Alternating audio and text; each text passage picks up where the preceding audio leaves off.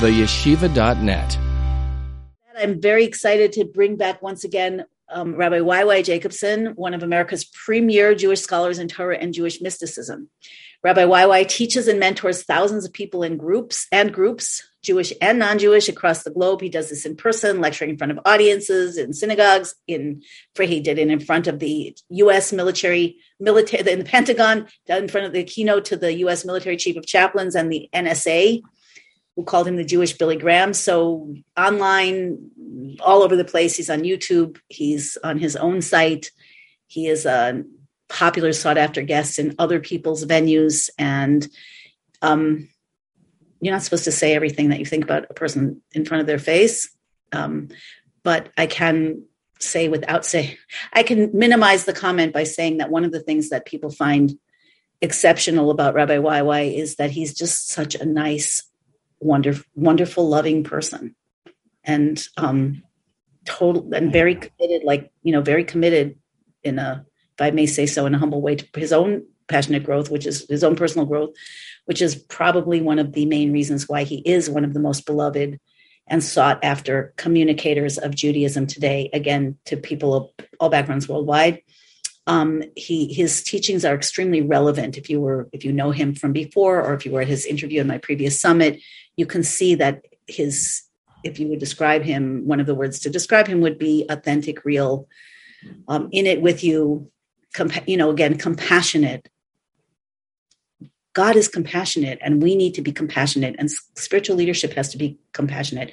It doesn't mean, again, that we blur lines, but where we find our way to those lines, in those lines, that how we deal with the traumas that we all have, that takes a tremendous amount of compassion. And to be compassionate and a teacher, you have to have integrated a lot within yourself.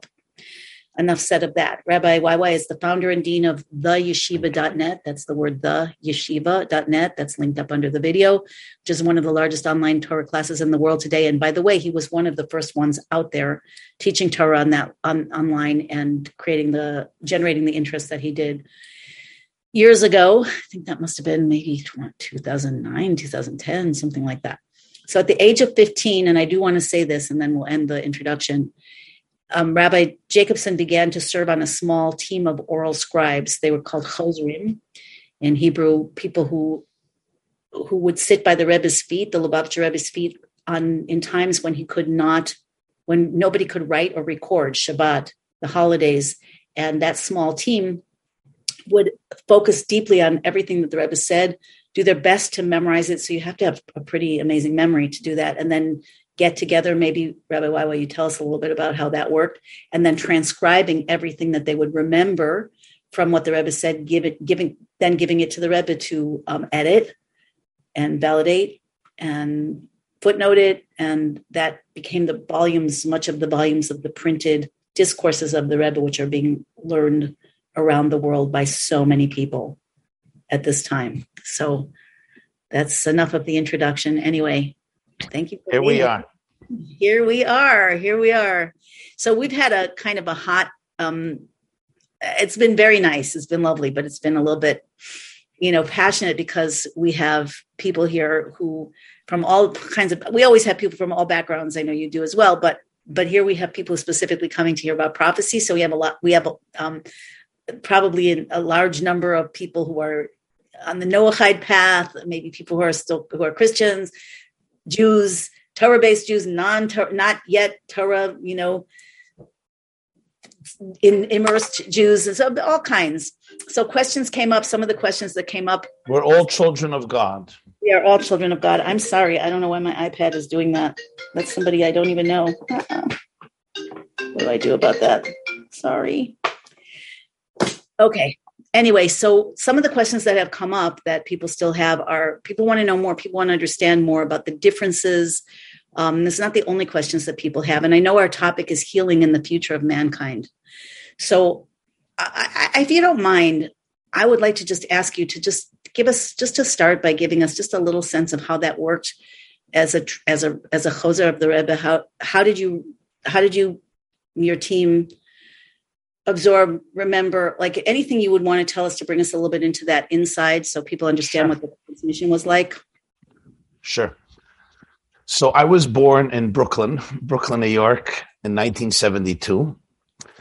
And I grew up at the feet of one of the foremost thinkers and leaders of world Jewry, Rabbi Menachem Mendel Schneerson, the Lubavitcher Rebbe, who was born in 1902, passed away in 1994. The Lubavitcher Rebbe had a very interesting and colorful life because he was raised in Tsarist Russia. Remember, 1902, Russia is under the Tsar, the last Tsar, Nicholas II. And in 1917, he and his family, like all the Jews living there, observes the Bolshevik Revolution following the First World War in 1914. And he referred to that era in his life at some points in his talks and letters. And he sees the communist revolution, from which he and his father and his family suffers a lot. Ultimately, his father is arrested and sent to exile, where he falls ill and he dies in 1944.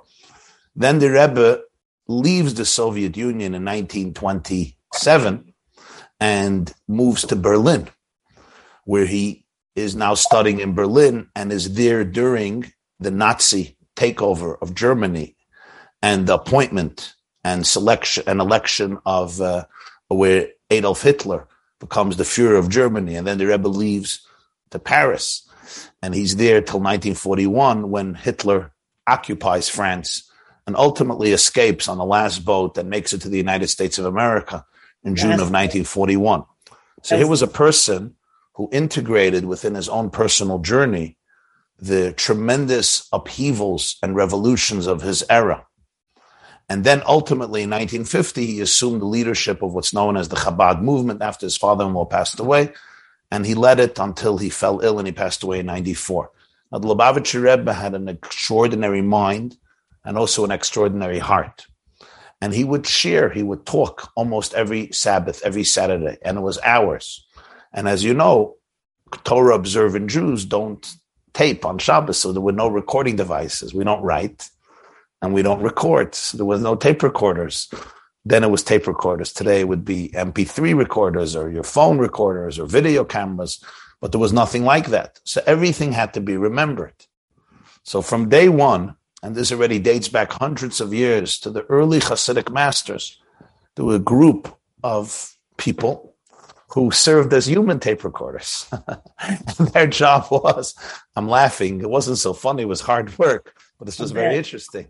For hours, every hours. Yeah, right? It's not like he gave a sermon of 8 minutes. If he gave an 8-minute sermon, rabbis are told you give an 8-minute sermon and the beginning has to have a joke, the end has to have a joke, and you need a story in the middle. So it's not so hard to remember. But the Rebbe, these were hour-long talks and presentations of Habrengen, which means a gathering in Yiddish, can last anywhere between 3 hours and 8 hours. There were times that they went even longer. And these were intense presentations. There could be a presentation for an hour about profound Kabbalistic, mystical insights into the system of the cosmos and the science of the soul and spiritual quantum physics. There could be an hour-long presentation on Talmudic law, on Jewish philosophy, psychology, spirituality, science, physics, contemporary events, pedagogy, education, issues connected to Israel or to the Jewish world or to humanity in general, studies in the Bible, in the Hebrew Bible, the portion of the week or the holiday, studies in Zohar, the foundational Jewish mystical text, Hasidic spirituality, and the contemporary applications. So in the later years, my brother, who you had on the program, my older brother, Rabbi Simon Jacobson, he was part of that team. And when I was young, he brought me in on that team. The head of the team was a man named Rabbi Yoel Kahn, who passed away 1 year ago, actually, last August at the age of 91. And he headed the team. He was a brilliant, brilliant scholar. And he would bring in a few people to help him.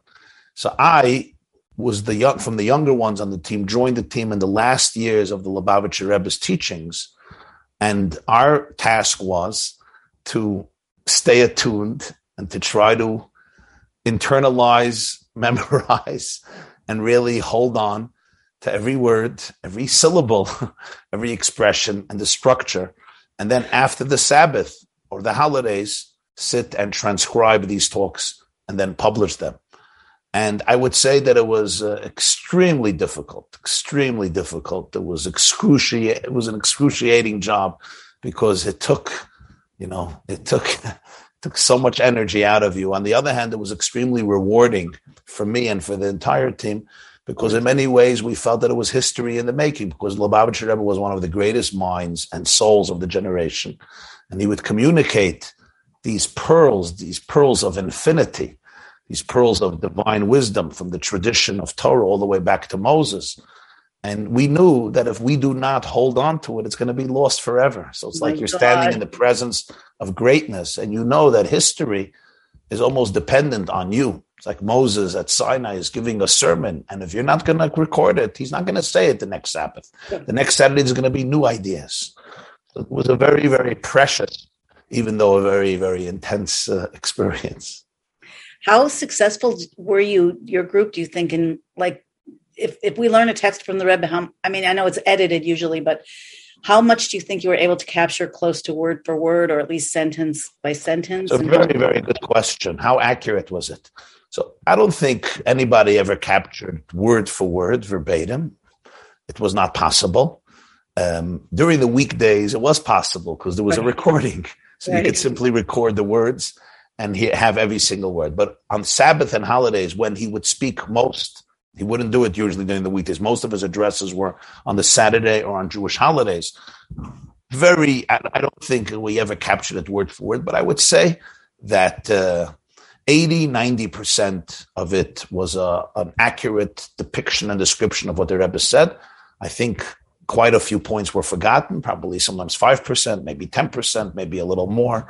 Especially in my years, the last years of the Rebbe's life, he changed the way he spoke. In earlier years, he spoke in a much more elaborate and structured fashion. In the last years, the Lubavitcher Rebbe spoke more in brevity, but in one presentation, he could talk about 100 topics, but much more briefly. So your mind literally knew you're going from every 10 seconds or 30 seconds or a minute or 2 minutes, he can change the topic. So it became much more difficult to retain the full quantity and quality of the information. But I would say for the most part, 80-90% of it was a fair, accurate description of what the Rebbe said. Certainly some details and nuances were forgotten. And another point is, the ideas were very profound. So sometimes not everybody understood the ideas in the same way. The team themselves would sometimes get into very fierce arguments reminiscent of Talmudic debates. This is what he meant. No, this is what he said. This is what he meant. There was a Rabbi Yoel Kahn who was a brilliant mind. He sometimes got very agitated at some of the younger students. And he would go, you don't know what you're talking about. It would sometimes it was with love, but it was a very heated debate. Did he mean this? Did he mean that? Did he mean that? Did he mean that? So sometimes different writers actually captured the ideas in different ways because, remember, we don't hear the words themselves. We all have, as we know in science, everything we hear is filtered through our own brain and our own ears. So it's basically, you're not hearing the information itself. You're hearing how your brain is processing the information. So sometimes two writers would write down the same talk and you would see that there was somewhat of a different understanding. But as I said, from a more general point of view, I think most of it was, we at least tried to the best of our ability to capture at least a fair amount.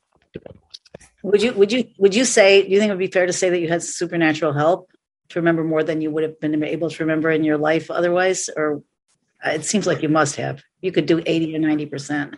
Well, multi-hour deep, hot off the divine press.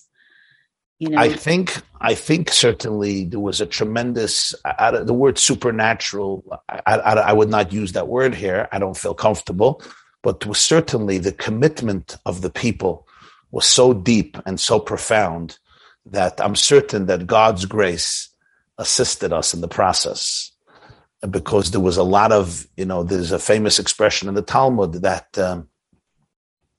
Habala Taher Mesayin Lo, which means when somebody comes to be cleansed and to cleanse others, there's a special grace from heaven that helps us. And I think this was a very genuine commitment from people who really wanted to communicate this spiritual wisdom to the world, knowing how precious it is and how valuable it is. So there was certainly divine assistance. You were partners really in bringing being channels for this revelation of, the Torah. And the key word is a channel. Sorry? The key word is a channel, being a channel, because the people ask often, how do you remember hours? I'm telling you, it wasn't a 10-minute presentation. You're talking about hours and hours and hours. People fell sometimes asleep. The Jewish holidays. Not in the group would fall asleep sometimes. Jewish holidays sometimes go through the weekend. Like you can have, let's say, a holiday like Simchat Torah. Yeah. For those of you who are familiar, there's the 8th day of Sukkot could be Thursday, and the 9th day Simchat Torah Friday, and then it's Sabbath. So the Lubavitcher Rebbe would often have 4 gatherings, 3 days. So you really had to remember between 10 and 15 hours of presentations. So it was a very, very profound task, but the commitment was extraordinary. And we really felt that here are gems that can enrich the world. You have a way of making things sound simple, but the truth is that this is the Torah that is coming down live, that would be called, I've seen the Rebbe call it from the time of the Baal Shem Tov, Torah Soar, Torah Toshel Mashiach. This is redemptive Torah.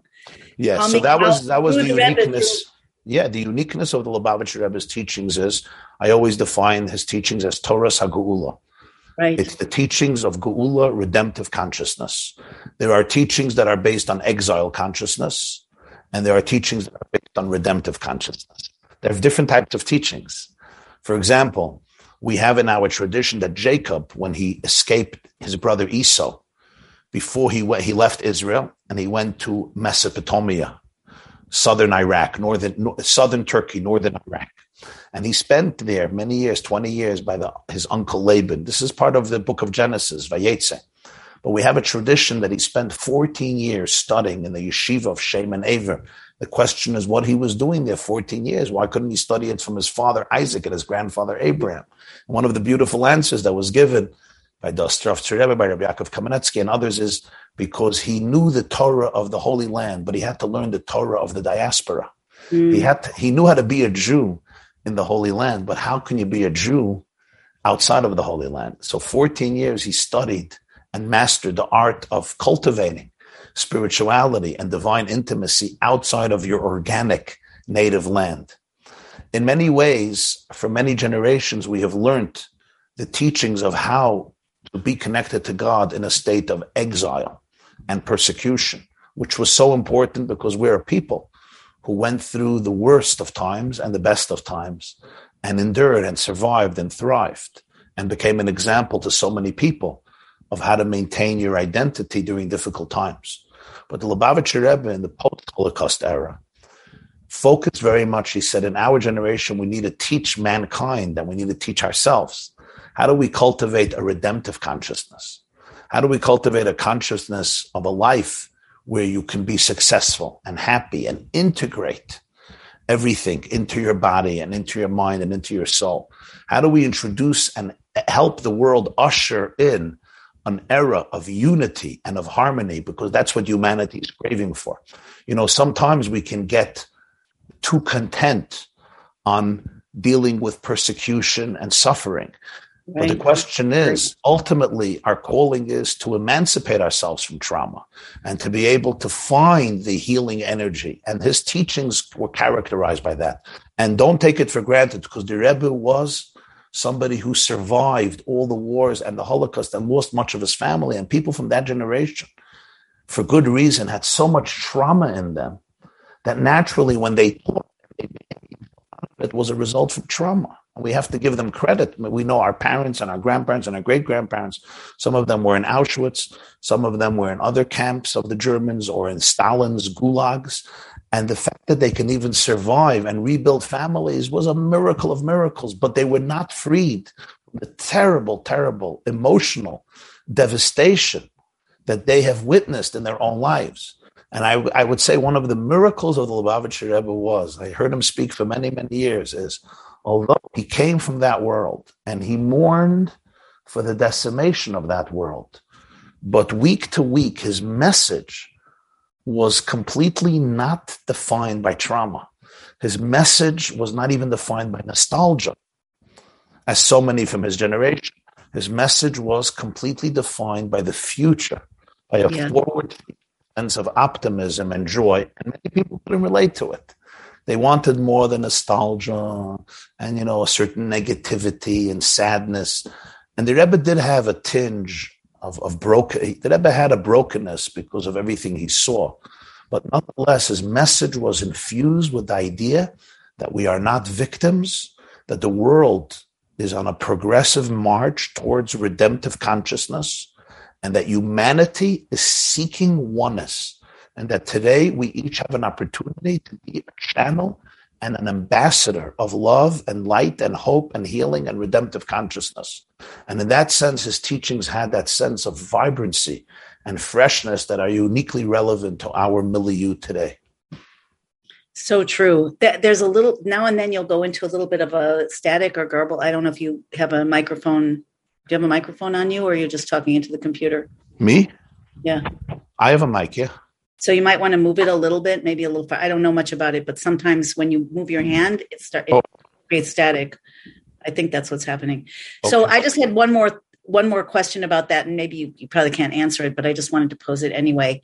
It's very interesting that, as you said, the Rebbe would speak most of the time on these long holidays or on the Sabbath when it specifically couldn't be recorded. And there had to be a reason for that. And I'm wondering and then you said that there was sometimes hot debate about each person having a different take on it. I'm wondering, and then you talked about the Torah of the diaspora and studying in the Yeshiva of Shem and Aver in order to learn how to maintain, bring, and live Torah in the diaspora. I'm wondering if the fact that it had to go through you, all of you, your group, Chosrim, was intentional, that it should run through the minds of various human beings and come out in a way that would be suitable to the... absolutely. Yeah, absolutely. In fact, people in the early years, Lubavitch Rebbe assumed leadership of Chabad in 1950. The tradition of his predecessors was they wrote most of their teachings on their own. Right. So people were pleading with the Lubavitcher Rebbe that he himself should transcribe all of his talks. But the first Rebbe of Chabad, the author of the Tanya, did not do it. And the last one, the seventh, the Rebbe, both of them did not do it. Everybody in between did. It's interesting. Wow. Chabad had 7 Rebbes. Begins with Rabbi Shnei Zalman of Liadi, who was born in 1745 and passed away in 1812. He is the author of the classic spiritual work known as the Tanya and the Code of Jewish Law, Shulchan Aruch Harav, and many other works.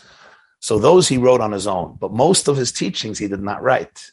He had students and relatives, a brother, a child, a grandchild, and disciples who wrote it. And the Lubavitcher Rebbe also, in our generation, he did not write, some he wrote, but usually he did not write his own teachings. And I think part of it was, he would say he doesn't have time, he has so many burdens, but I think, and actually my brother shared this with me many years ago, he concurred with this idea that he really wanted to train a generation to think on their own. Part of redemptive consciousness is you can't just be a disciple, you have to be a leader. Every person is a leader. In fact, one of the great prophecies of Jeremiah, talking about prophecy, is there will come a day. The prophet says there will be a day. Nobody's going to be teaching anybody else because everybody's going to know me directly from young to old, which means there's a direct, intimate relationship between every person and God. Ultimately, every person is a prophet. Every person is a conduit. If not, you would have not been created. There's something that you have to channel into this world that nobody else can, something that I have to channel into this world. In fact, there's a scene with the first Jewish leader, Moses, the scene in the book of Numbers, a very moving scene. 2 people start prophesying, Eldad and Medad, and Joshua becomes very upset. He's very agitated. In fact, he tells Moses, Klayem, put them in prison. They're creating a rebellion. They're usurping your position. And Moses responds, I think it's one of the most moving statements in all of the Hebrew Bible. I love saying it in Hebrew, and then I'll translate. Moses tells Joshua, Hamekane atali, umiyitin kol am Hashem neviim ki yitin Hashem et rucho aleim. Are you becoming jealous for me? My wish is that the entire nation becomes prophets, that God confers his spirit on every single one of them. I am not upset when two people start prophesizing, I would love to see millions of prophets. I would love to see every child, every woman, every man to become a prophet, because in the ultimate vision of Judaism and of spiritual wisdom, it's never about certain people owning the light or owning the power. Because if it's divine light, it's infinite. So then we're all part of it. If it's suddenly, if we go back to Animal Farm, we're all equal, but some of us are more equal than others. And we're not dealing. Then we're dealing, with Stalinism and Marxism and Trotskyism and Leninism. We're not dealing with real spiritual lights. Real spiritual light. There's no I own it, and you will surrender to me. And by surrendering to me, you're going to get that light. Even if I'm not a cult leader, even if I'm a good guy and a genuine guy, it's still not the real ultimate reality. Yes, we all need teachers and we need mentors and we need people to guide us and we all need support systems. But in the ultimate vision of Judaism, it's never about control. It's about helping people find how they themselves are channels. In our last session, I just want to tell you, Shifra, that one of the greatest pieces of feedback I got from our last program together was a line. When you asked me, you said, so the Jewish people are the chosen people. What about everybody else? And I said to you, and I meant it because I think it's very true, the Jewish people were chosen to teach every person that he or she was chosen. Mm-hmm. It's very easy to live through life and not realize that you were chosen. Just think that I'm a random mutation, I'm just a mistake, and I'm some insignificant infinitesimal droplet on the surface of infinity, amounting to nothing and ending up as fodder for the worms. And the Jewish people were chosen to teach every person that he or she was chosen, and really to teach every creature that every single one of them constitutes an indispensable place and note in the cosmic divine symphony. So in the ultimate spiritual reality, it's never about one person controlling the wisdom. It's never about that. If it's real infinity, it belongs to all of us. That's what infinity means. Infinity means that it encompasses and it includes everybody and everything. So I think part of the Rebbe's method of teaching and pedagogy was, this is not my wisdom that I'm going to write and I'm going to transcribe and I'm going to publish and you'll give me the credit for it. No, it has to be a joint effort and a partnership. I'll teach, but you need to remember it. And it has to be channeled through your brains and your hearts with your mistakes and with your flaws. Right. And he was insisting. And you have to figure it out together. How to come and the truth is that I think, and that's why it's an interesting thing. The Rebbe passed away of 1994. So it's 28 years ago. And nonetheless, you see that his influence has not waned. On the contrary, his influence has grown. It's something very unique. And one of the reasons is because he did not train students, he trained leaders. Right. He created leaders. When you create students and followers, so as long as you're there to lead, it's you're very influential and it's very impressive. The Rebbe always insisted on creating leaders, people who will take responsibility, people who will think for themselves, people who will take initiative, people who will continue the revolution and not just mimic and not just comply and not just be obedient, but use their own creativity and resources.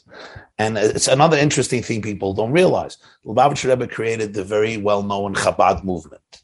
It has today 5,000 centers throughout the world. He never, ever visited even one of them throughout his entire tenure, more than 40 years. Go visit a school, a synagogue, a camp, a mikveh, a kindergarten. Get a little nachas. This is your franchise. Nor did he legally own any of it. None of it. He created complete decentralization. Yes, there are the central offices that are, help out and make sure there's no chaos, etc. And the Rebbe sent inspiration and sometimes support to all of them. But ultimately, everyone was on their own.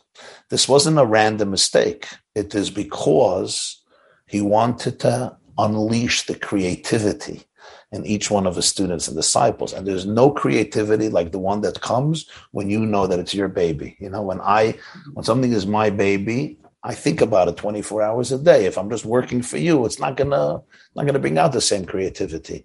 So this was a general theme of the Lubavitcher Rebbe, and I think part of Geula consciousness. We want to empower individuals to take responsibility because every one of us is a leader and every one of us is a prophet in our own way. Yeah, I want to talk more about that, but first I just want to ask you more about leadership. Like this idea, I've also often thought that this decentralization is, the Torah leaders, not just the Rebbe, but leaders in pretty much every group. The old guard has gone away, and there's so few leaders, and that's part of this generation, right? Decentralization is the name of the game today. But what grassroots awakenings. When you look for leadership, I mean, even look in the United States of America, look in Israel, look in other countries, right? And you'll see, and even people that a few years ago, they personified a certain form of leadership. You see that in recent times, leadership has disintegrated, sometimes to a point of embarrassment and shame. And you can get depressed, but the Rebbe's message was, no, today leadership is very, very much connected with every single individual. You're looking for a leader, look in the mirror. You don't see, look again. You still don't see, look deeper and look harder. Wow. And find who you are, and you will find that spark of leadership inside of you. So I want to ask you just to speak, there's some questions and there's so much to talk about, but I want to ask you just to speak a little bit about how you define the balance or advise other people to define the balance. When a person takes leadership in this decentralized era, that means taking risks, right? That means doing things that you don't have a precedent for necessarily. You don't have complete agreement or even maybe majority agreement on those things. I'm sure that you have experienced that in your own life. So how should people interpret that?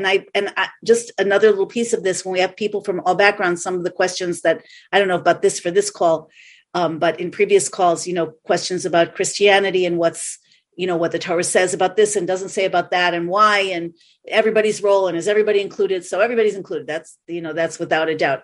But if we take Torah as the guideline and we don't want to transgress something, let's make that assumption. And yet our leaders are not present for the most part. And that's by divine providence that we are meant to be leaders. So how do we navigate that risk, our own insights and intuition against the absolute truth in the Torah? How do you do that? And if people are serious about that path, how would you suggest they do that? Yes, it's a wonderful question. And I have to say that for me, the Lubavitcher Rebbe was an extraordinary example for that type of synthesis. So I always saw him as such a role model, because on one hand, extremely creative person and a leader in the fullest sense of the word, a visionary, always had his finger on the pulse of the youth. That's where leadership always is personified most. If you have your finger on the pulse of the youth, because that's the tomorrow, that's the future, that's the energy. There was once a very famous Jewish holiday called Simchat Torah, when we take the Torahs and we dance with them. A very festive Jewish holiday. And by the Lubavitcher Rebbe, this was the favorite holiday. It would be synagogue legally could only contain 2,000 people, but there were 10,000 people. Don't tell the authorities. There were 10,000 people there. It was an incredible, incredible festive moment. And there was once an Israeli professor there who's a thinker, and he was secular. And he told the Lubavitcher Rebbe he's very impressed with how many people come to celebrate Judaism. He thought Judaism is dead. The Rebbe said something very interesting. He said, look around and see most people here are young. They're young. That's the key. The key is the youth. So on one hand, he had that tremendous sense of creativity and freshness and looking forward. But on the other hand, Lubavitcher Rebbe, for me, he represented that conviction to always remain anchored in the traditions and in the absolute moral code of the Torah.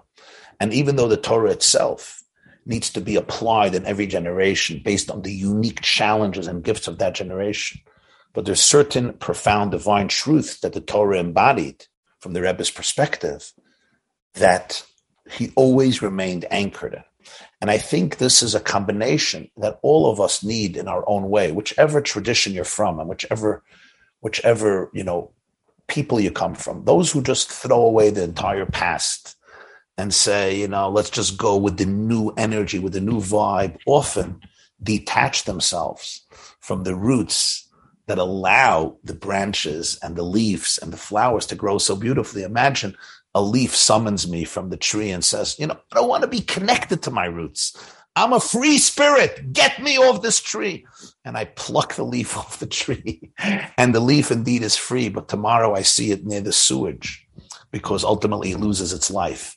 So this is a very delicate combination. On one hand, you want to grow tall and you want to grow splendid and you want to maximize your potentials and you want to flex your muscles and you don't want to remain stuck in the quagmire of other people's expectations. That's the call of the hour. But on the other hand, we have to know if the roots are what allow me to get the nutrients and the photosynthesis that I need. So detaching myself from my roots will not make me more creative, will not make me more of a leader. And that's why it's very important for people to have support systems, mentors, teachers, advisors, people who can show us a different perspective, people who can disagree with us. The worst thing for a leader is arrogance. The moment a leader tells me, there's everything there is to know, I know. You can't trust such people. If a rabbi tells me, everything there is to know about truth, I know. That's not a rabbi I'm going to hang out by. If a doctor tells me, everything there is to know about medicine, I know. That's not my doctor. And if a therapist tells me, everything there is to know about the human brain, I know. Well, I'm not going to take you as my therapist. The hallmark of real leaders is humility, the knowledge of how much I don't know, the knowledge that infinity always keeps us all humble. The moment a scientist or a physicist or an expert in any area becomes arrogant and smug and complacent, you're completely detached from the energy. So that's why we always want that combination and that synthesis of, yes, be gutsy and be courageous and be audacious, but remain humble. And part of humility is, do you have a support system? Do you have people who give you honest feedback? Do you have people who can disagree with you? That's why marriage is such a sacred institution in Judaism. There's no institution that keeps people as humble and balanced and human like the institution of marriage. We can all have friends and we can have therapists and good, but right, I'm married. I know, I know. Yeah. There's nobody who tells you wait till your kids like grow your up. Wife. You'll see another. Nobody who tells you the truth like your wife, and there's nobody who demonstrates the truth to you like your kids, especially when they become teenagers. And that is what makes people human and humble. And you know what? That's essential for growth. Truth. But, on the other hand, what would you say to people who are taking leadership? Everybody here is at least exploring a connection to the Torah as the ultimate divine blueprint and source of truth. But people who take leadership have to take risks. And the Rebbe sent out, as you said, he sent people out to do things on their own initiative. So what do you think is God's perspective, the Rebbe's perspective? What's your perspective on taking risks, making mistakes? It's a big fear that people have, especially when people really believe, they really want to serve God and they really want to do the right thing. And the fear of doing, I once heard somebody actually, a rabbi say that the best thing to do is the right thing. The second best thing is the wrong thing. The worst thing is nothing. So, I'd love to hear what you have to say about it, because it's a real thing. And you've created leadership in your own right, and people are drawn to your teachings of Torah and you because of it. And what did you have to disconnect from, or what risks did you have to take? Whatever you're willing to share, and what is your thought? Your take on making. Sure. Yeah. I'll just say there's one of the great medieval Jewish commentators and philosophers was a man named Rabbi Abraham ibn Ezra. He was a Spanish sage and poet and philosopher and astronomer, very interesting person. He lived in the 12th century in Spain. And he asks a question, why is it that the first Jewish leader, Moses, didn't grow up among Jews? He grew up among Gentiles. He grew up in Pharaoh's palace. Usually we like homegrown potatoes, homegrown tomatoes. A leader should grow up among the people. And one of his explanations is that if Moses would have grown up among Jews, he would have developed a slave mentality. Wow. He needed to cultivate a revolutionary spirit. And for that, he had to grow up in aristocracy. Only because he grew up in Pharaoh's palace did he have the mindset to be able to overthrow the oppressive regime of Pharaoh and liberate and emancipate the Hebrew slaves, only because he didn't grow up among his people, and therefore he could think in a broader fashion. When I saw that commentary, I'm like, we got it. This is what it means. It's not about taking risks just so that I should be able to take risks and you should risks and say I'm gutsy. It's really about opening up your mindset to a larger vision and asking myself, am I being guided by the traumas that are embedded in me? Am I being limited by the expectation of others and the need for social conformity? That's really what it's about. And every one of us has to challenge that. In terms of, you ask about in terms of my own life, I'll tell you, be very honest with you. I often speak and I often teach and I sometimes speak about topics and themes and I'll get feedback that is sometimes not very constructive or heartwarming. There's often a backlash. I mean, I'll give you one example. Around 15 years ago, I started to speak very openly about child abuse in our communities, sexual molestation. This was not something that was spoken about. Like in so many other communities, this was something that was under the rug. And not only because of malicious reasons, because of many rabbis and principals and educators who didn't know better. They were ignorant. Like I was ignorant once upon a time. And I started to talk about it a lot. I wrote about it. I lectured about it. And I can't tell you about the backlash, and the feedback was often very, very tough and very, very intense. People destroying families, started to accuse me that I'm destroying families, I'm destroying perpetrators, and how could you believe kids? What do they know about what happened? And here is a distinguished person, and he's going to end up in prison because of you, and his kids won't be able to get married. And, these were serious, serious accusations. And yet I have heard enough and seen enough to know in my gut that what was happening was a crime against humanity. Perpetrators were getting away with horrible, horrible, horrible stories of abuse, and there was nobody speaking out against them. And the reason is because the children were shy and frightened. And when somebody is abused, the first thing that gets destroyed is their belief that they matter, because sexual abuse is a form of emotional murder.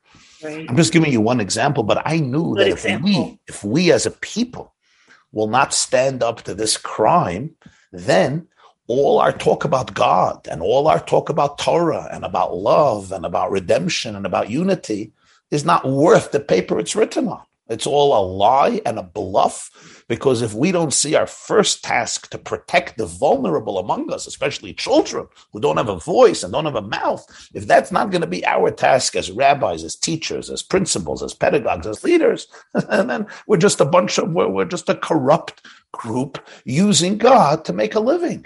Oh my gosh. So I think in every time, in every generation, that's always our task, to ask ourselves, what is our mission? What is our goal? There's a famous injunction in the Bible: do not stand idle when the blood of your friend is flowing. One of the first statements of God to Cain is, the blood of your brother screams out from under the earth. The blood of your brother screams out from under the earth. And that's a question every single one of us has to ask.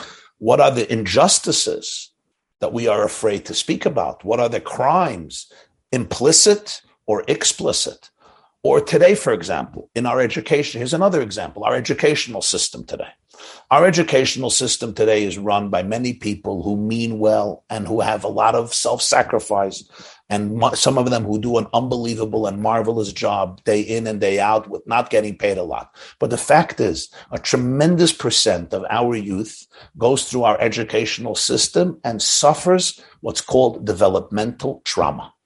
A huge percentage of them comes out feeling deep down unworthy, uncelebrated. Many of them who go through an educational system, even with good people around them, often feel that they are not being celebrated. This is a very serious challenge.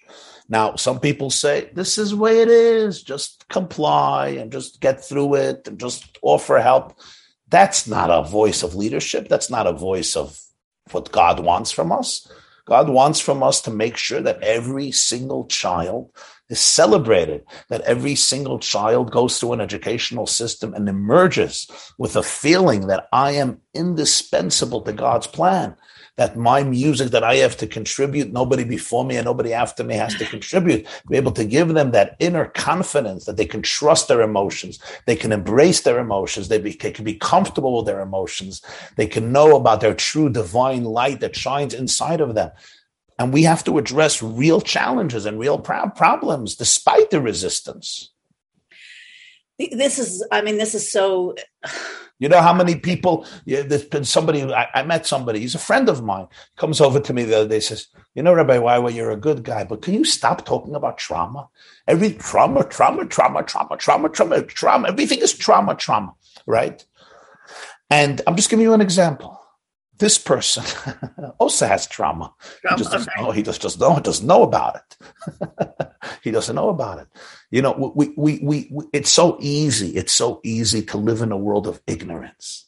And if I live in a world of ignorance, it's so easy to judge other people and not realize what people who suffer from trauma are going through. And I'm not blaming them. I just see the ignorance. When we're uneducated, just like things that I'm unenlightened about, educated, it's so easy to pass judgment.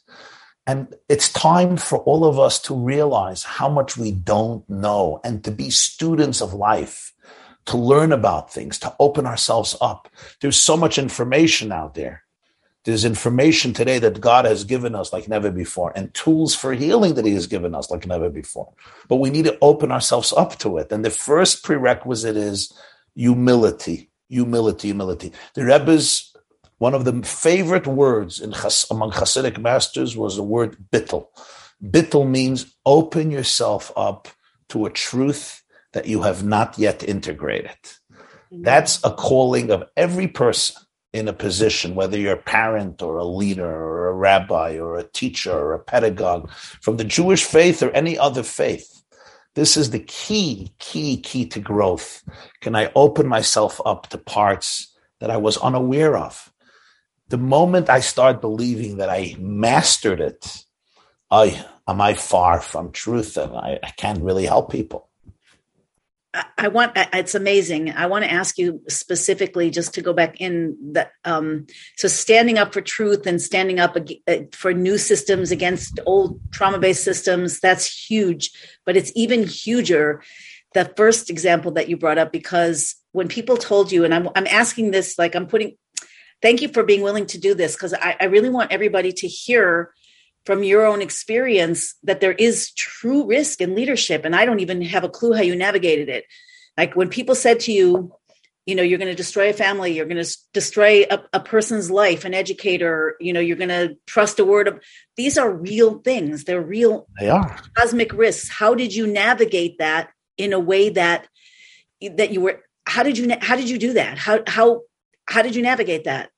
It's just, it's incomprehensible to me. Even knowing some stories, you know, friends who had stories, whatever, I always felt, you know, terrible for the family of the perpetrator. And I don't know what, in that position, it's like you can't help but harm somebody. Right. So it's extremely important. And I have guided many of my students and colleagues. I said, the moment we're overtaken by vengeance and the need for revenge and anger dictates our moves, we have to be very, very careful with ourselves. In other words, the moment I am not aware of the risks and I'm not aware of how sensitive every statement and every action is, then I'm not entitled to deal with these situations. If somebody is with a gun and going from school to school to school, and every week taking down one child with their gun, person may be a father and a grandfather. The person may have 8 children. The person may even be a wonderful father, but nobody in their right mind is going to say that we cannot report him to the police because what's going to happen with his wife and what's going to happen with his kids. And therefore, the children should be shot every week in school because he has a family. Yeah. The blame for his fate is on him, not on the children who are being murdered. A few months ago in Israel, there was a man who was considered one of the top children therapists in Israel. He was one of the most successful publishers of children's books in the Orthodox community in Israel, in Hebrew and in other languages. It turned out that he was raping and molesting numerous of his clients, boys and girls and even women and even married women. But because he was in such a position of leadership and influence, so they were sending all the problems to him. So he was the one who was the expert on who should be summoned to who should be prosecuted, who should not be. And it turned out that he was one of the greatest criminals. And they knew about this 20 years ago, but it was hush-hush. And then recently, more and more women started to speak out. And there were courageous rabbis who began talking about it. And ultimately, this man by the name of Chaim Walder shot himself. Where did he shoot himself? In a graveyard, in a cemetery near the grave of his son, who died, unfortunately, a few years ago. And he wrote a note how in heaven he's going to summon these rabbis who accused him of rape. He's going to summon them to heavenly court because he was innocent. Now, when he died, when he killed himself, people didn't know what to do. And some people said, you can't gossip about him. He's dead. The problem is that you had so many people who were hurt by him, and now they were feeling that they were murdered a second time. Not only did he murder them the first time when he molested them, now he murdered them a second time because now the blame was on them. They caused him to commit suicide. Imagine the pain of a girl who was molested once and now being molested a second time. She is being blamed for his death because he killed himself, because he was being humiliated in public. There was even a newspaper that eulogized him, and they wrote about him, Zecher Tzadik Livracha. The righteous should be remembered for a blessing. Here you have a person who raped people, raped women and men, and now he's being called a tzaddik. This is where you see how people become victims of a cultish mindset. And that's why it's so important for everyone involved in any form of leadership. You have to have people that you could consult. You have to have mentors. The Mishnah, the famous ethics of the father says, Aseh lecha rav, you need to have a rabbi, a mentor, a leader who you trust, or leaders with whom you could consult on very serious issues. I know sometimes I have very serious dilemmas. I cannot rely on my own judgment because it's all very nice. You know, I may have good ideas, but ultimately I'm biased, like every person is biased. Yeah. And I get angry. And if I'm acting out of anger and impetuous impulsiveness, I can do the wrong thing. And therefore, I have certain individuals whom I trust and I know they can be objective and they're looking for the truth. We're all human. We can all make mistakes, but all we can do is, to the best of our ability, open ourselves up to a deeper truth. And sometimes I'll have to ask a few people and hear what they say and listen to people who are not involved and not emotionally involved, and then come to a decision. And the decisions are never black and white. It's sometimes very, very complicated and very, very subtle. In some situations, I have to say, I know in my gut that this is the right thing to say. And to hold back would be an unforgettable crime. When I got emails, when this man in Israel killed himself just a few months ago, and I came out with a lecture, and it went out on YouTube and in Israeli press and in Israeli websites, and there were hundreds of thousands in Israel who watched it. And I got around 500 or 600 letters or comments from people, including people. Somebody wrote to me, somebody committed suicide a day after he was killed, one of his victims, from shame and hurt. And somebody said, I wanted to kill myself. But then when I heard your video, I realized that somebody understands what we went through. And instead of blaming us, to blaming him, I knew right away that my gut feeling was right. Because generally speaking, we have to remember our key role as leaders is to obliterate our planet from evil and to protect the vulnerable. The moment we lose that, the moment we lose our sense for justice and we camouflage it with spiritual enlightenment and with nice and rosy stuff, but if I am allowing bloodshed, violence, injustice, criminal acts, abuse, molestation, sexual exploitation to happen in my midst, then I have forfeited every right to call myself a Jewish leader. Or any kind of leader. Or any kind of leader, Christian leader, Muslim leader, Buddhist leader, Hindu leader. The first act of leadership is to make a world that is safe, a world in which we don't harm each other, a world in which our children are protected, a world in which our children will not be hijacked and abducted physically or emotionally. Molestation abducts a soul. I know what it does. When a child is molested and he or she does not have who to speak to, they're isolated. What happens is the perpetrator has kidnapped their soul, has kidnapped their identity, and they never again feel comfortable in their cell, in their own skin. They create often a fake substitute personality until healing comes. So this is a very, very serious thing. And if we don't stand up to this type to these types of crimes, then what are we doing with our lives? If I can meditate, I once heard from the Lubavitcher Rebbe, he said a very intense idea. He said, how did exile begin for the Jewish people? It began when Joseph was sold into Egyptian slavery. That's how they ended up in Egypt. And they ultimately became slaves there. And he said, how did Joseph end up in slavery? Because his brothers threw him into a pit and then they sold him as a slave. But he says that's part of the story. The Bible says that the one who suggested he should be thrown into a pit was a brother named Reuven. And Reuven had him thrown into a pit because he wanted to save him. But then they sat down for a meal and he was fasting. He was repenting for something he did with his father and Bilhah years earlier. And therefore he was meditating in the forest or wherever he was. And he didn't notice when his brother was sold, and he came back to the pit, to the cistern, and his brother wasn't there. So the Rebbe said, sometimes exile doesn't begin because of bad people doing bad things. Sometimes it begins from good people doing very holy things. They're fasting, they're meditating, they're in the forest, they're not eating. But he said, when your brother is languishing in the abyss, in the pit, how could you focus on your own perfection? You make sure that child gets out of the pit. And what that means is that an exile mentality is a mentality where I could start focusing on my own spiritual perfection. But the child is in the abyss. And if I don't see my first and foremost priority to protect those children who are in the abyss, those teenagers who are in the abyss, and to be there for them and to extricate them and help them get out, then ultimately I'm living in a very narrow spiritual space, because the beginning of spiritual consciousness and redemptive consciousness is the fact that our world and every person in our world deserves to live in a space of peace and tranquility and wholeness. Wow, there's a very deep conversation going on in the chat, and my mind is going in a few different directions. But maybe you could first speak. I want to hear from you your vision of of healing in the future, maybe the Rebbe's vision for the redemption of humanity. But I also want to ask what many people have asked so far in the chat, which is, what about the leaders of the generation? What about the rabbinic leaders and other spiritual leaders? And many people feel that leadership is not taking responsibility for eradicating evil. In fact, in many cases, perpetrating it. I don't know if we're getting into politics, but can you speak to that? Sure.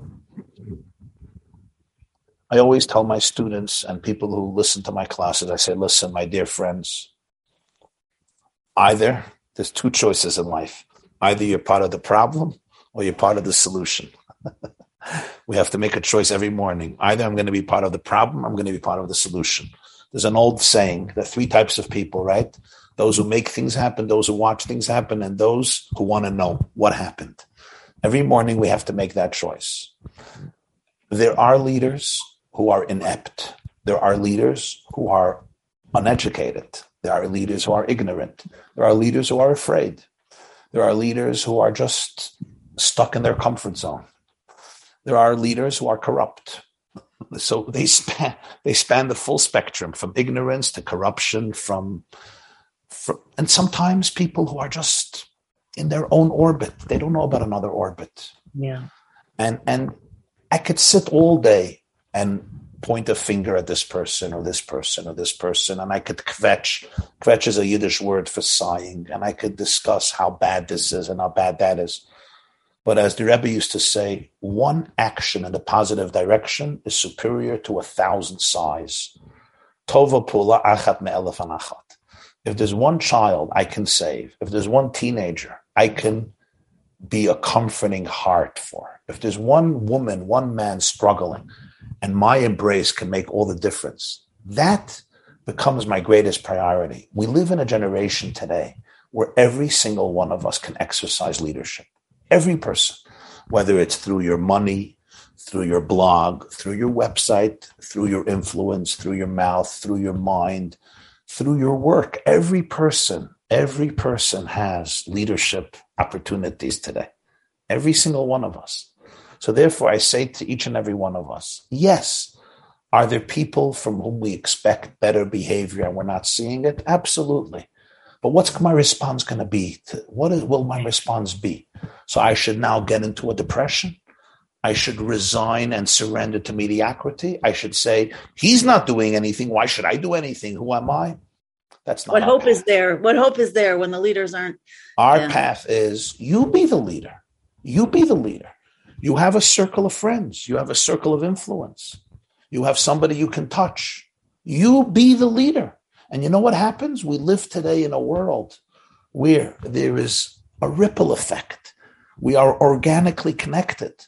When there's a flow of consciousness in one space, it has a ripple effect on other places. So instead of focusing on the negativity and how imprisoned we all are and how hopeless the situation is, the real perspective, the real way to do it is, you know what? Let me make a change in my body, in my home, in my community, in my group, in my WhatsApp chat. Let me make change. And the first place I want to make change is in my own brain. Yeah, it always begins in my own brain. It's easy to have courage for everybody else. What about, am I confronting my own traumas? Are you confronting your own traumas? Am I confronting my own fears? I want all the leaders to confront their fears. Am I confronting my fears? Am I working on myself every day? If I'm not authentically working on myself every day, I'm not going to change anybody. Carl Jung said it brilliantly. He said as follows: you will only change other people to the effect and to the point that you're ready to change yourself. Mm. How true is that? I will only change other people to the degree that I'm ready to change myself. It's very easy for me to get up at a lecture, Rabbi, why are we going to say, let everybody change? But when it comes to my own comfort zone, oh no, I'm not changing. I'm stuck in my quagmire. This is who I am. I'm not changing anybody. Yeah. So it always begins with a very internal process. And when you go through that process, you will immediately see people will listen to you in a different way. They will sense your authenticity. They will sense your humility. And you know what? That's how we create change. One person, another person, and that makes real differences. And ultimately the leaders in positions of leadership, they'll also listen and they'll also be impacted and they'll also be affected. So don't resign, don't despair, rather become that change that you're looking to create in others. Become that change, become that miracle that you want to see outside of you. You become that miracle. This is amazing, and it fits so much. I'd love to move into healing and the future and the Rebbe's vision, the Torah's vision of the future. I just want to quickly say, this whole thing about decentralization, that's obviously part of it. And the idea that, that is talked about in Gemara, wherever else the leaders of the faces will be like the faces, will have faces like the faces of dogs. All seems to be in order to promote that light coming from the inside, like you said in the beginning, that we're all here to be channels for prophetic consciousness. So if you could just, maybe weave some of this together into that. Sure. What is the vision? What's the Rebbe's mission? What's our mission? What's happening now? Where are we going? And how do we? Right before our conversation, literally a few minutes before, I was having a very intimate conversation with a very well-known energy healer in Israel. And he's visiting now America. So we were having a schmooze, a chat, a conversation. And he shared something very interesting with me. He said, 35 years ago, he's really skilled at what he does. And he's helped a lot of people. I know from personal experience and friends and relatives. And he said 35 years ago, I was feeling people's energies and I was trying to help them. And I would bring up some topics. And most people would say, oh, we're not going there. He says, today, I bring up something and everybody's like, bring it on. He says, everybody wants to talk. So I said, what happened? And he said, it seems to me that God wants us to cleanse. God wants us to bring up all the toxicity so that we can eradicate it and we can transform it. And I think there's something very authentic about that. Let me just put this on vibrate. Sure. I think, Shifra, there's something very authentic about that. It's very easy, again, when somebody is short-sighted or ignorant, to criticize our generation. What are the youth upset about? What is everybody traumatized about? Come on, you have it much better than your parents and your grandparents, your great-grandparents. And in many ways, that's true. I mean, my great-grandparents, my grandparents, if I think about how they grew up and the circumstances they grew up in, we have it so much better on so many different levels. And yet we see that today things are coming up that have never come up before, especially among the young people. And you could say, oh, it's technology and it's the internet and they're spoiled and they're rotten and they're entitled. And I'm sure those factors play a role and we have to address all those factors, but there's also something much more fundamental. And that is we are living in the dawn of redemptive consciousness. And in the dawn of redemptive consciousness, we are summoned to heal because you cannot have intimacy without healing. Intimacy means you're really into me see. And for that, I have to be really comfortable with myself. And if I am dominated and controlled by toxicity and by deep fear, especially unconscious fear, how can I be comfortable with myself? Most of my life is about coping mechanisms. Most of my life is about covering up my true self. So in our generation, God is asking of us and literally helping us bring our problems to the fore. There was an alcoholic Jew who I grew up with. We called him Zalman the Shikker, Zalman the Drunk. I remember him. Remember him? Yes. He would drink Crown Royal. May his soul rest in peace. He was a very deep guy, but he had an issue with alcohol. And he told me a lot of interesting insights. And he once told me, he said, we drink alcohol, he says, to drown our sorrow. Little do we realize that our sorrow floats. And in many ways, God has allowed our trauma to float. We don't have the mechanism that our parents had to suppress it. And some people are getting very upset. Come on, suppress it, suppress. It's a great way of dealing with it. Suppress, oppress, but just get rid of it. Yeah. Oh, no more. It's all coming out. It's coming out in kids. It's coming out in teenagers. It's coming out in young adults. It's coming out in elderly people. It's coming out in marriages. Why? So that we can heal, so that we can have intimacy with ourselves, intimacy with our loved ones, intimacy with God, intimacy with the world. There's no intimacy without wholeness. And therefore, we are now being exposed to all of our holes, HOLES, so that we can turn our holes into wholeness. We can transform our darkness into light. We can take our vulnerability and our difficult experiences and turn them into catalysts for deeper relationships. The way out of pain is through pain. It's painful because going through pain is painful. We don't want to experience the pain. But if we have the courage to travel through that pain, we can come out of the pain. And not only come out of it, we can turn around the pain. And that requires a lot of vulnerability. And that's what I'm feeling everywhere. I have the privilege of lecturing all over the world, pre-corona, during corona via Zoom, and now post-corona via Zoom. And again, travel has resumed. I have visited probably 700 communities around the world, Jewish and non-Jewish communities. And wherever I go, I see the fire in people's eyes when you speak about the courage that we need in our generation to confront everything, not to be afraid of our demons, of our skeletons, of our ghosts, of our dark secrets. We don't need to anymore. We don't need to, and therefore we can't. Because in Jewish spirituality, we're taught if something is not necessary anymore, then it's not allowed anymore. If it's necessary, then you have the mechanism. It's not necessary. We can heal. So therefore, God says, I don't want you to hide anything. Bring it up. Don't be afraid. And it's being brought up, especially being brought up by our children who are struggling. They are the ones, the delicate ones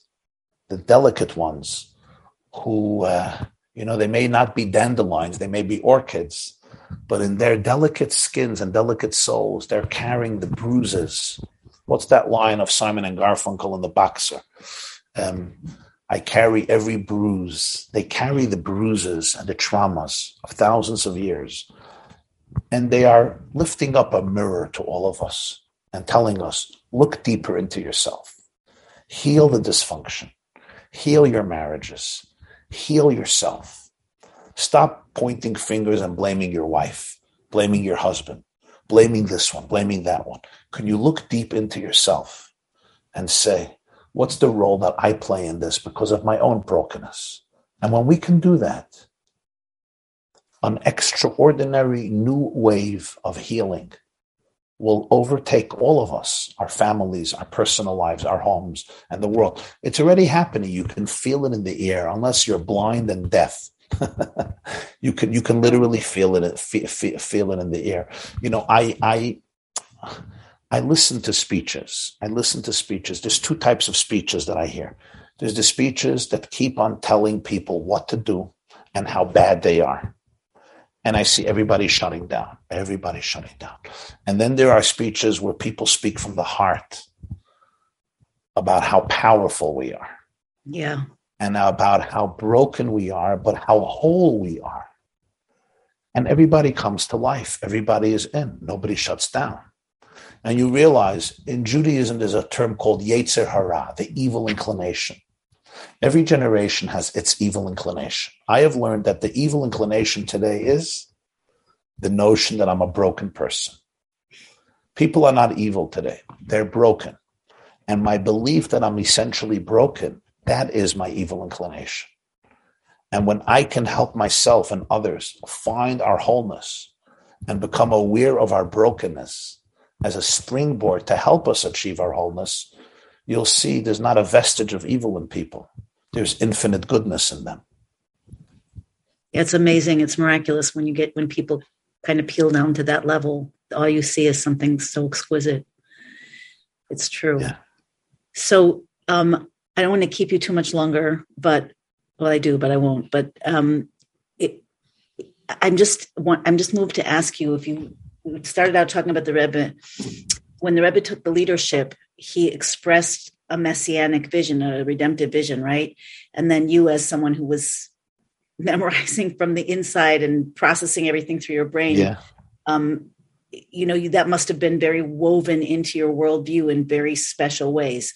So looking at from start to finish, when the Rebbe declared this vision, what was it? How would you express it? And then from the Rebbe's teachings, how did you see that unfold? And then where we are now, what is our piece? And where are we in that To process? be honest, as I told you, I was born in 1972.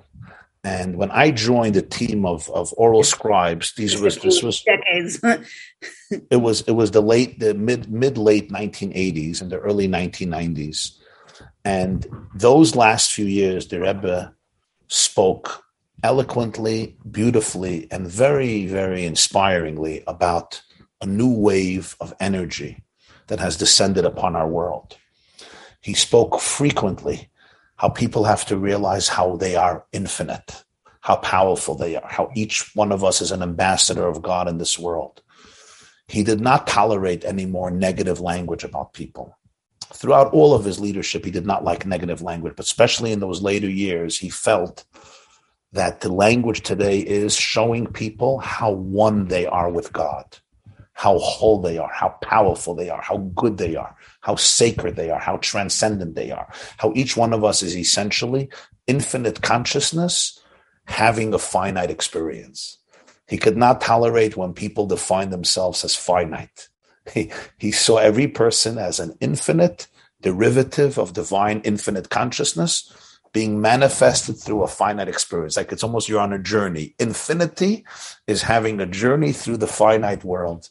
And all of your experiences is basically the infinite going through this journey and learning from its experiences how to transform the finite into the infinite. But as a young teenager and a young adult transcribing all these talks, I do have to say that I didn't always experience what he was saying in a visceral fashion or even a mature fashion. I was more like a tape recorder. Maybe a little embarrassing to say, a tape recorder. In those days, it was a tape recorder. Today, it's your MP3 or your phone, whatever your recording is. Doesn't have to really understand. It just has to record. And that's really what I saw. I would listen to the Rebbe. I heard what he was saying. I understood, I think, a little bit of what he was saying. But most importantly, as I repeated it and I transcribed it. It took me many, many years and my own journey and my own learning from so many great people and my own life's experiences to really go back to those words that I heard and transcribed and re-experience them in a much deeper and more mature and more visceral fashion. There's a famous expression in the Talmud that it takes 40 years for a student to truly internalize the words that he heard from his master 40 years ago. And when I read that piece in the Talmud as a teenager, I never really understood it. I said, why? If the teacher explains himself, why can't the student understand? Today, I understand exactly what it means. Sometimes it can take decades till you really, really grasp what your teacher was saying. The Lubavitcher Rebbe, I feel today, just sensed, and he could see this wave of consciousness that's waiting to descend upon humanity, but we have to be open to it. I can give you the most amazing information that can heal your life, or you can give me, but if I'm not open to it, sometimes you're sitting in the office of a therapist and he can give you the most brilliant advice, but if you're not open to it, it's worthless. It's meaningless. The Rebbe used to use an expression in the last years, 91, 92. He would say, it's all present. We just have to open our eyes. I didn't understand. What does it mean to open my eyes? Whose eyes are closed? Today, I completely understand. It's exactly the description of what trauma is. Trauma means you can be in the presence of greatness. You could be in the midst of prosperity. You could be in the most loving relationship. But your tools don't allow you to perceive it because parts of my brain are shut down. That's what active trauma is. I am in a place where I cannot perceive my goodness. I cannot perceive your goodness. I cannot perceive the paradise I'm in. It's a beautiful, beautiful line in the Zohar, in the foundational book of Jewish Kabbalah, of mysticism. The Bible says he expelled him from the Garden of Eden, from paradise. And the Zohar says, who expelled whom? Did God expel Adam? Or did Adam expel God? And the answer of the Zohar is, it's not that God expelled Adam and Eve from paradise. Adam and Eve, when they ate from the tree of self-consciousness, of ego, they expelled God from the paradise, which means it's all an issue of perspective. Trauma means certain parts of me are shut down. I cannot experience my life. So the Rebbe kept on using the words. Almost every Shabbat, every Saturday, he would say, open your eyes. Cleanse your perception. Cleanse the doors of perception so everything can appear as is. But truthfully, I knew what he said. I heard it. I wrote it down. I said it over. I would repeat his words. Then there was a public broadcast Saturday night to hundreds of communities around the world, and I would repeat his words. But today, I just think I understand it and I get it in a much more visceral way. I'm sure as time progresses, I'll understand it even better. What I'm understanding is that there's really an opportunity today for all of us, and it's a calling. I have to open my eyes. And for each and every one of us, that may mean something else, but for all of us, it means the same thing. I have to realize that it's possible that I am sitting literally with closed eyes. I am living in a world, but I am not seeing the reality inside of me or around me.